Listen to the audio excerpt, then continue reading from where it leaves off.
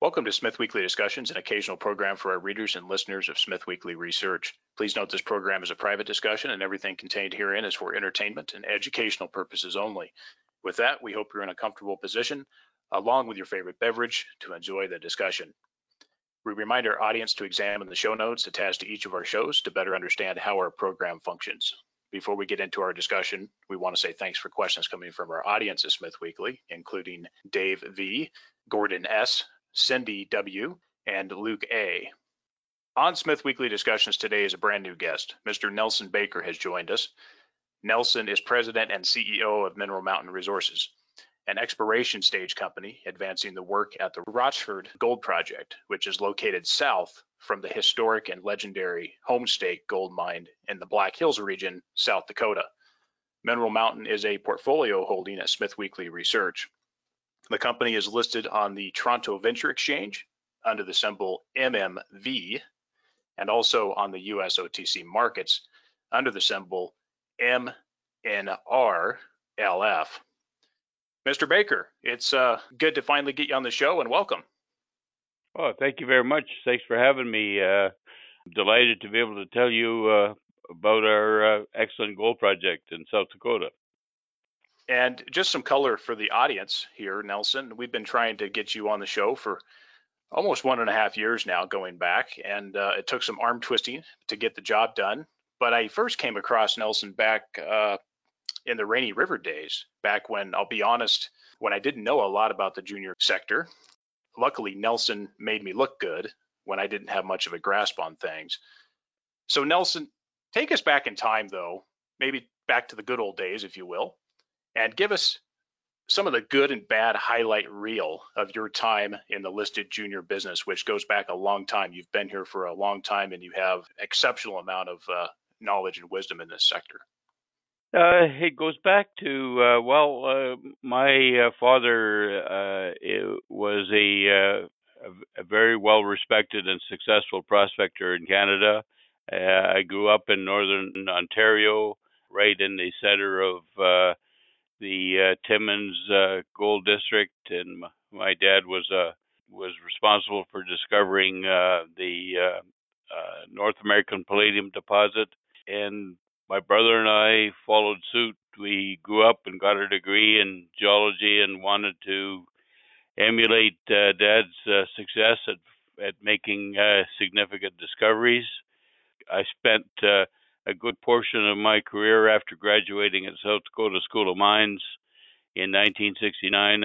I spent much of my career with Esso Minerals Canada, Canadian entity of Exxon Minerals, searching for essentially gold deposits throughout Canada and in the U.S. And we were part of our Esso Minerals team, part of a very successful group that made several discoveries in Canada, and including one discovery in the U.S. in Crandon, Wisconsin.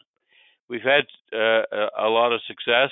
Then we, as a consultant, I was employed by Hunter Dickinson Mining in Vancouver, and while I was with Hunter Dickinson, we identified a very strong gold project in northwestern Ontario called Rainy River, and we took that project from 450,000 ounces of gold up to close to 5 million ounces, and sold that project off to New Gold for $343 million, and we were able to create significant value to Rainy River Resources.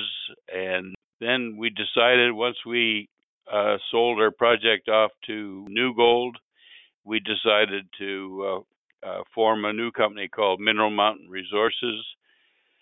Brought essentially the same technical team that we had at Rainy River, and decided to venture into the Black Hills. Since I had graduated in South Dakota School of Mines in Rapid City, South Dakota, we were quite familiar with the Homestake mine successes, its history, We've been underground several times and decided that we wanted to exploring for iron-hosted gold deposits like the Homestake Mine in the Black Hills. Our team quickly established that the Black Hills was vastly underexplored, particularly in modern exploration times.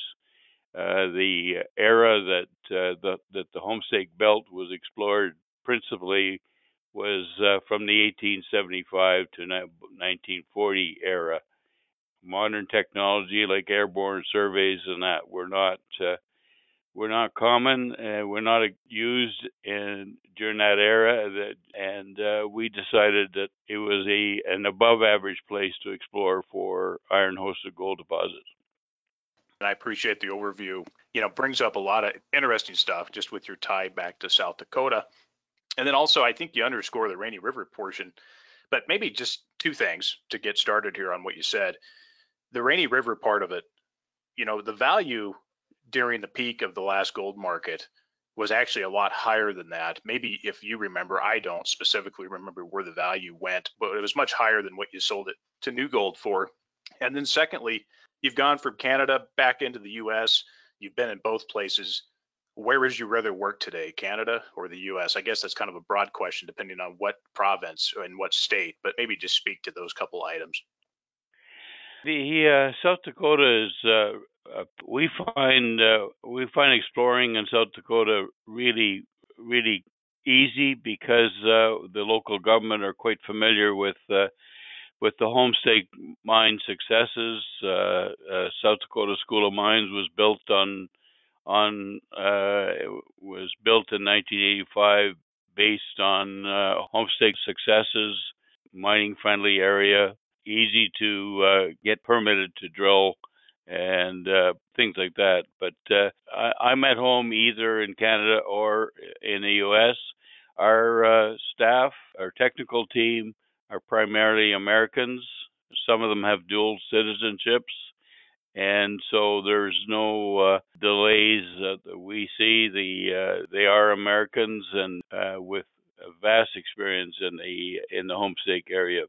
We're comfortable working in South Dakota. We find that their tax systems are much more easy to work with than other parts of the U.S., and we're happy to be there. Yeah, and talk about the Rainy River bit though. That value of that company went up much more during the kind of 2010 period, if I recall, Nelson. Do you recall where that went as far as, total market cap during that period of time? Because, you guys reached a deal with New Gold after, of course, the air came out of the gold price at that point. Do you remember that particular point? And then was Rainy River the big initial win for you, Nelson, or was there some other wins that happened before that? Oh no, Rainy River was definitely a big win for me and our technical team. We bought the Rainy River project from a company called New Insco based in Toronto. We bought that 25 cents a share and took Rainy River up to as high as $13.50 a share. And it took 2004 to 2010 when we sold to New Gold, but tremendous value added. The really critical thing about the Rainy River deposit or the discovery was the fact that it was under 26 meters of glacial till and an area that historically wasn't well known for its gold assets, and so we created a significant value for our shareholders. By far, it went into production in 2017. It produces about 250,000 ounces a year for the next 18 years is what they're scheduling. So it was a major success for us, particularly where the deposit was in an area that hadn't been recognized as a major gold district. So we've really changed everybody's mind. So it was a major success for us. Well, you definitely made me look smart at the time, Nelson. So I appreciate you covering that and appreciate the hard work as well that it takes. And Before we get into Mineral Mountain here, I just want to ask you one more question about your thoughts on these natural resource cycles, because you've been through a lot of them. And, Yeah. there's some people that definitely have not been around as long as you to experience these cycles, and they don't have the same experience level that you do. And there's also some comments out there in the market today that, these cycles are no more in a sector like gold. But really, is there anything different about this cycle, Nelson? And does this argument have any merit in regards to the cycles in the gold price and the natural resource cycles? Well, in my experience, we go through these cycles, like, for example, zinc. Zinc now is very much in demand. It had, for the past 4 or 5 years, was not very much in demand, but now the cycle is really extremely positive for zinc and copper and all metals. It's a cyclical world we live in, and we're going through a real positive metals market. I think that this is a cycle that's going to last for 5 to 10 years. Real positive.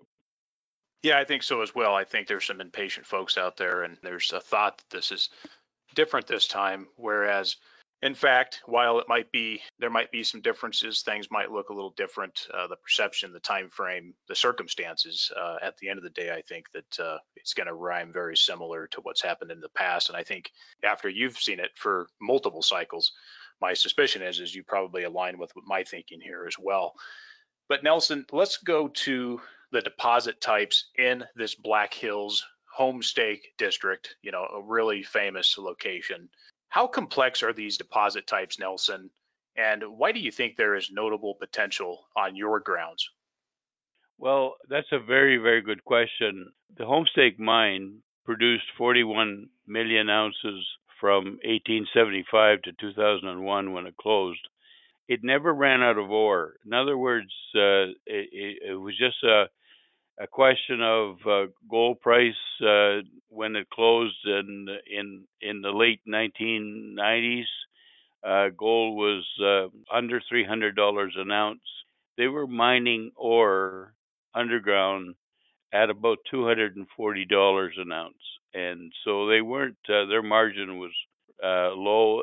They could see over the next decade that at the mine that they wouldn't be making any money at all. So they changed their focus. But we know that because of Homestake's success, we estimate that there was still about 4.5 million ounces still underground left at below the 8,000-foot level at 6 grams per ton. So these deposits are most sought after compared to Red Lake and vein hosted gold deposits. Iron hosted iron formation are probably the best, most sought after deposit in our industry because there's no nugget effect. When you're in Red Lake or Kirkland Lake and Timmins, you have some places extremely high values of gold, and in other places, the next day you'd be mining and you'd have very low value. So the nugget effect. Whereas banded iron formation deposits tend to keep their grade across the entire mining width, and they're very well sought after. We know in the Black Hills that although Homestake is by far the largest deposit of its kind in the world, we know that there are other deposits nearby. We know that that's not a unique event. It's a district, and that district should host several more deposits. And we in Rochford, we've been there since 2013. Our work suggests that we have potentially up to 4 or 5 iron hosted gold targets that we've identified that could have the scale, similar scale to Homestake style deposits. As they say, the best place to find a deposit similar to what you're exploring for is next to a head frame, and we're only 25 kilometers south of the Homestake mine, and our geology is very, very similar to Homestake in all aspects. And we think that there's a real distinct possibility of us discovering a large scale style gold deposit. Standby Mine is by far our best target developed to date. but there are at least 4 other targets in the Rochford area that we feel has above average potential for discovery. Nelson, the BIF hosted deposit style. Yeah. These are nowhere else in the world as far as, or is there other examples? Can you clarify that for the audience? Prime examples are Kalgoorlie in a place called Mount Magnet in Western Australia. There's in Canada, we have the Musselwhite deposit, Northern Ontario. We also have 2 very large areas in the Nunavut in Northern Angava, where Agnico are defining large gold resource in several deposits in the Meadowbank area west of Rankin Inlet, and also the Northwest Territories up near the northern part, the top tip of the Northwest Territories. There's an area developed by TMAC Resources, which Agnico made a proposal to buy TMAC Resources out. These are just some of the examples of large iron-hosted gold deposits that are being developed right now and sought after. Yeah, and that's good perspective for the audience. But let me tie this back into Black Hills area and, of course, the district home stake. What other operators are in the area, Nelson? Is there interest? Is it just Mineral Mountain alone? And if not, talk about the others in the district if you think that this area is something that's definitely going to get a lot of attention in the years forward. What's your thought on, other people interested in this area? Well, the one that's actively being produced now is the Wharf Mine, owned by Coeur Mining out of Chicago. They bought the Wharf Mine from Goldcorp maybe 5 years ago at $105 million price and have been producing gold continuously. If my memory serves me right, the mine has been in production for the past 35 years and has produced several million ounces of gold since it went into production. It's a heap leach type open pit deposit.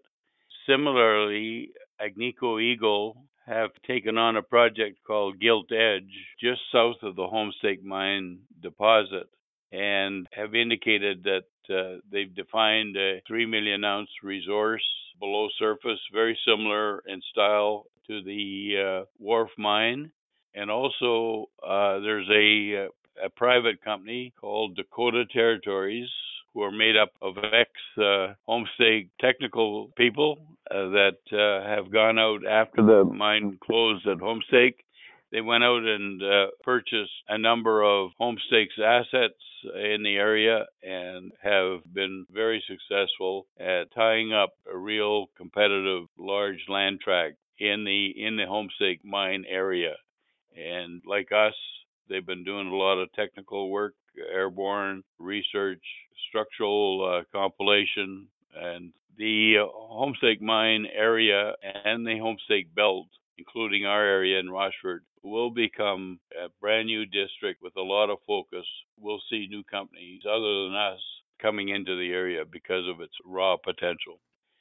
Yeah, Nelson, that's interesting to point out. And Agnico Eagle interest with Gilt's Edge and just the small amount of players. And of course, you guys have a pretty good land package in the area. It is interesting here and really just unnoticed by the market. The deposit size that Agnico delineated at Gilt's Edge, how long have they been interested in the district and how long have they put that together? I mean, it doesn't seem like it's been that long. It's been no more than 2 years, maybe a little less than 2 years. What they did is they went to it was a super fun gold project that was developed in late 1980s. So they went to the South Dakota government and said, "Listen, we would like to explore that." It's got a long history. The Gilt Edge has a long history of contaminated water, not caused by the company that had the property, but because of the fracturing and leakage in the rocks and the mineralization. That particular Gilt Edge was made a Superfund project and controlled by the South Dakota government. Agnico went to them and said, "Listen, we'll clean up the Gilt Edge project and make sure we control this leakage or contamination, but allow us to explore the Gilt Edge." And they did that over the past year and a half. They drilled several holes into the gold system. and we understand from them that they've delineated about 3 million ounces can be processed and that they would like to put into production. Once that happens, and we also understand that Coeur Mining have drilled adjacent to their pit and have extended the deposit significantly, and we understand that they themselves have 4 million ounce target defined. The Black Hills is certainly heating up. We've got an excellent contiguous land package in an area, and we were able to do that only because a stressful time we've had over the last 4 or 5 years. People that had land in the area gave it up, and we were able to come in and acquire a significant land holdings greater than 7,500 acres. We're probably the second largest landholder in the district. In addition to that, we put together probably the most comprehensive database for the Rochford district and acquired all the historical drill holes and logs and data associated with the historical work done in the Rochford district. And we were able to acquire the Standby Mine patents, which hosts one of the largest gold systems in the Rochford district. Yeah, that's good information. Appreciate you sharing some more info there for the audience, Nelson. Well, let's move into Mineral Mountain a little bit closer here. Why don't you just go ahead and just give us a brief overview of the capital structure and then any key shareholders you'd like to mention or can mention. And then do you see that there's a need to raise cash for the company soon to continue activities? Oh, yes. As of today, we have approximately fully diluted, we have 115 million shares out.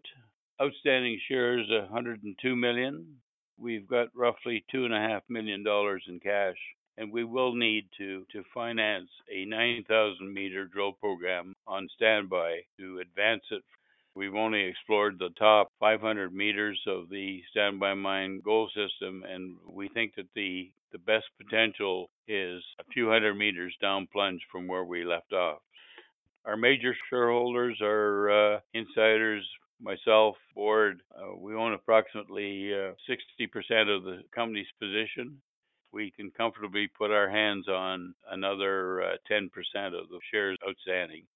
Our largest shareholders are mainly investors from the private equity sector. There's no major company that owns a position in Mineral Mountain, and that's where we stand. Yeah, I appreciate you sharing that, Nelson.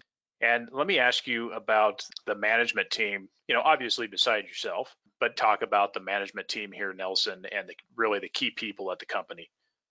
We're very fortunate to have Terry Lyons on our board. Terry is lead director for Canaccord, also associated with Eric Sprott's group of companies. Terry's ran several companies over the past year. He's been an outstanding director. He's able to direct us to funds that he brings to our table, and very fortunate to have him. We have Barry Coughlin, our chairman, a past broker on several boards on the Hunter Dickinson Group. Also understands the markets really well and been a very valuable member of our team. Trevor Thomas, the legal counsel for Hunter Dickinson. He's also a really strong director that helps us out immensely. And Brian Correll is guiding the portion of the Nacatchewan First Nations group here in Tsawwassen First Nation group in Vancouver area. Helps them invest funds here locally in Vancouver, and he's able to provide us excellent direction in dealing with the First Nation in South Dakota. And Brad, he's with us at Hunter Dickinson. He's able to help us raise funds and help us in many categories. Appreciate that, Nelson here. Let's expand on that just a little bit because it's one of my questions here. Go over the relationship that you and management have with the local tribes. That's very important in the community. How important is this relationship to gain the social license in a historical mining region that, has had some issues in the past and had some difficulties? How do you see that this goes in the event that you turn up an economic deposit? It's vitally important for us to solidify a very positive relationship with local indigenous group. We want to make them part of our success. If we ever develop a deposit that goes into production, we want them to have vital say as to how the deposit's developed, who's working on the sites, and provide jobs. That's really important today. And we explore. Our exploration is done. We're under strict guidelines as to how we drill, how we refurbish the drill sites, what we do with the water, the water that's returned. We follow the guidelines as stringently as possible. We have an excellent relationship with the Department of Energy Natural Resources. We're able to get our permits to drill within a very quick timeline. We have an excellent rapport with Department of Energy and Natural Resources in South Dakota as well. And after the completion of every hole, we have an on-site visit from Department of Energy that verifies that we have to plug every hole, make sure it's done properly. So yes, we're very conscious of mining sector, and we know that we have to follow some really stringent rules, and we're able to do that. This is important also for that state, South Dakota. Natural resource extractive industries are just important for the local economy in that area. Really good benefits to the community if you guys are able to advance something here and keep that effort up. Nelson, talk about the plans. You've got the two primary targets, Standby and Cochrane. You mentioned the depth here on the next program, but what's the focus and where do you really want to see this company by 2022? Well, first of all, Standby Mine has the size and volume of gold-bearing material that we feel could host a significant large-scale deposit, very similar to one of the ore ledges that Homestake mined called the 9 ledge. That 9 ledge produced a little over 9 million ounces. We feel that we have the scale, the size, the volume of unexplored material in Standby to be able to define that size of deposit. So our goal this year is to initially in the next 4 to 6 weeks drill down plunge from Standby Mine surface mine area down plunge to as much as 1,800 meters down plunge. And we feel that the material that we've drilled to date at Standby is what they term at Homestake to be upper tail style mineralization. It tends to be not as high grade or consistent as what we call the ore centroid in Homestake style deposits. We feel that ore centroids at Standby has not been drill tested yet. Our objective is to drill down plunge to vector towards this centroid style deposit. With success, we hope to achieve this drilling by midsummer. If we're successful, we'll delineate a advanced drill program to delineate a resource at the Standby mine. Coincidentally, the other project is advanced. It's called the Cochrane deposit. On surface, there was 268,000 ounces of non-compliant gold resource at grading a little over 6 grams, defined down to about 130 meters. We are in the process of permitting now to drill down plunge from that surface resource. Been applying for permitting and hopefully we'll granted that by midsummer. So we would continue drilling on the Cochrane deposit down plunge to trace and follow that resource that's near surface.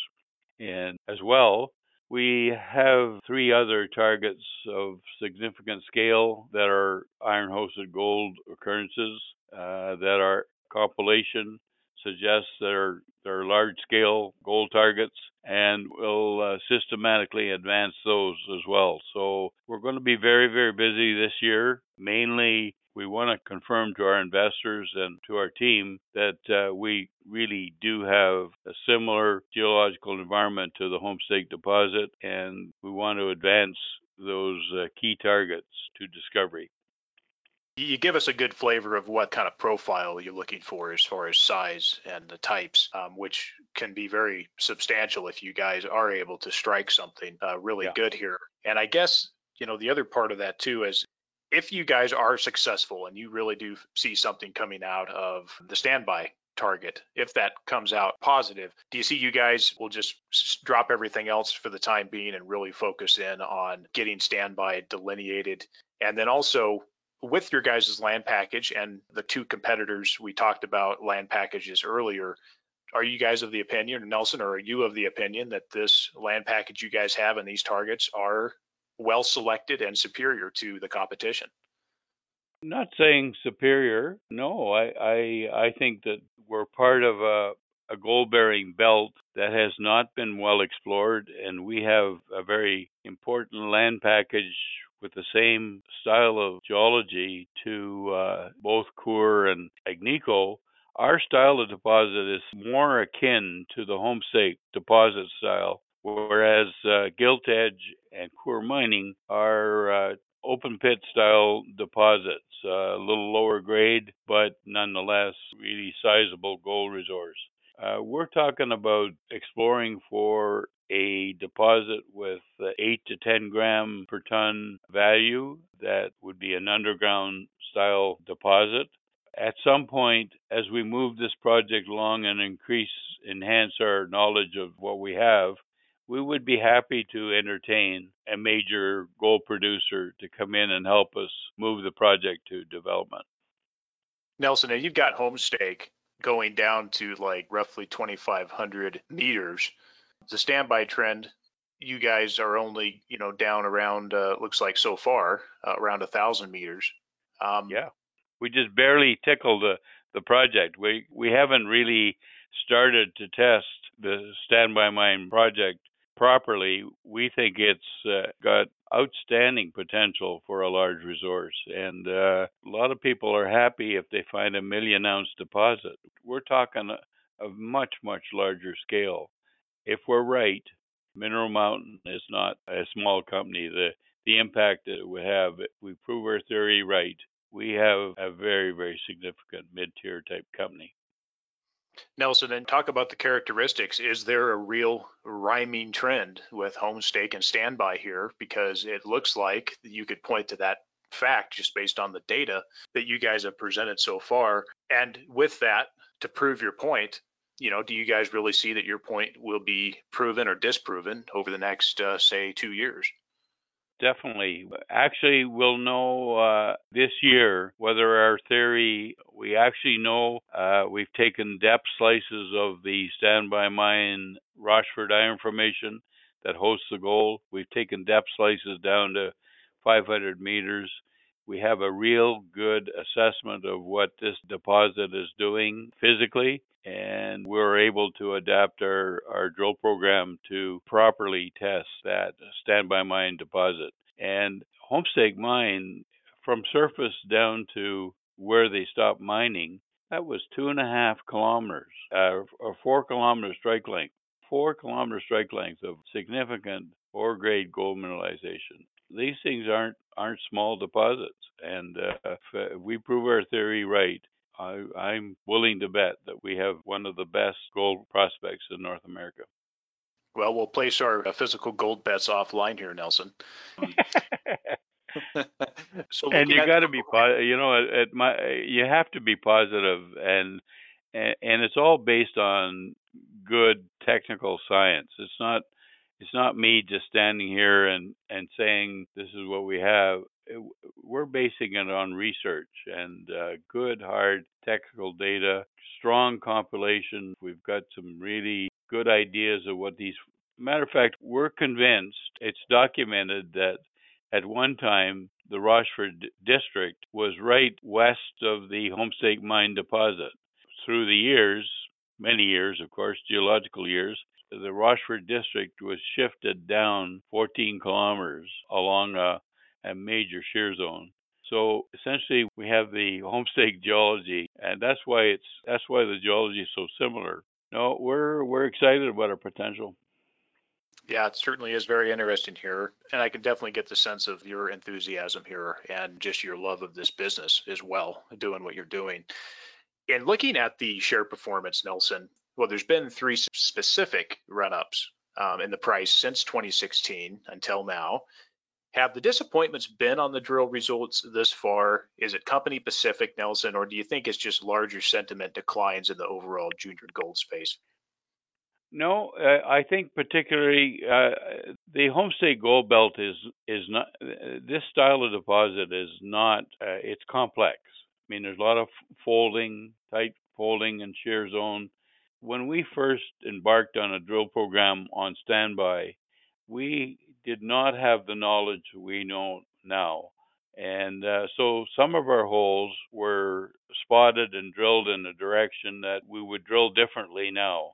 So when we put out intersections like 20 meters of 2 grams or 43 meters of 1.21 grams, 29 meters of 3.19 grams, these are big, wide intervals, but our investors keyed to thinking that we would hit homestake style grades immediately from our drill program. And that's not realistic. We felt that our drill program was above average. We got significant results that told us that we're on the right track, but we didn't get 10 meters of 10-gram grade intersect that our investors were looking for. Technically, we feel that that was a very successful drill program. It told us a hell of a lot. It told us that we were on target to define a homestake style deposit, and we still are convinced our drilling to date has not tested the right central or centroid type areas. We're not very far from being able to test that theory. So I think it was just a question that our investors were anticipating that we would bang into a homestake style deposit grade immediately. That's really not realistic. We're unable to do that. And because of its complexity, we've had a hard time convincing investors that we're on the right track. But recently, work that we've done through SRK, recompiling the airborne, the structural complexities of the area, doing depth slicing, doing resistivity airborne, and flying at 2 surveys, one at 100-meter centers and the other one at 50-meter centers. So we really advanced our knowledge of what we have since we drilled our zone. So it's a question of it's up to us to make believers out of our investors that we really do have something significant. Well said, good points, and I think that certainly has played into it. And then also, I think the overall sentiment in the sector has also played into part of this price issue. Right.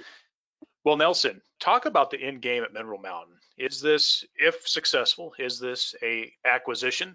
Go back to your timeline for a moment, and then also, will you stay on board to see the end result? Oh, definitely. I've never been involved, even with our Rainy River success, we're talking about an entirely different upside potential here at Rochford.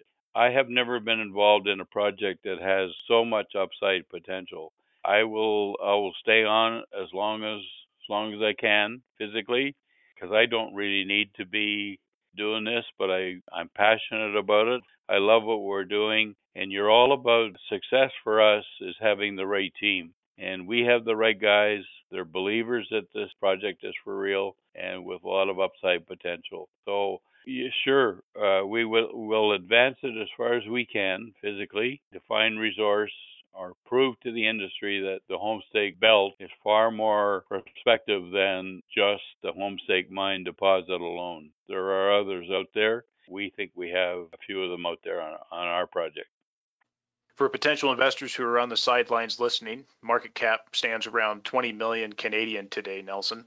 What would you say to potential investors at this stage for the company and at current price levels? I would say if our model is correct, the upside potential is very similar to companies like Great Bear in Canada, Novo Success. I think the upside potential is enormous.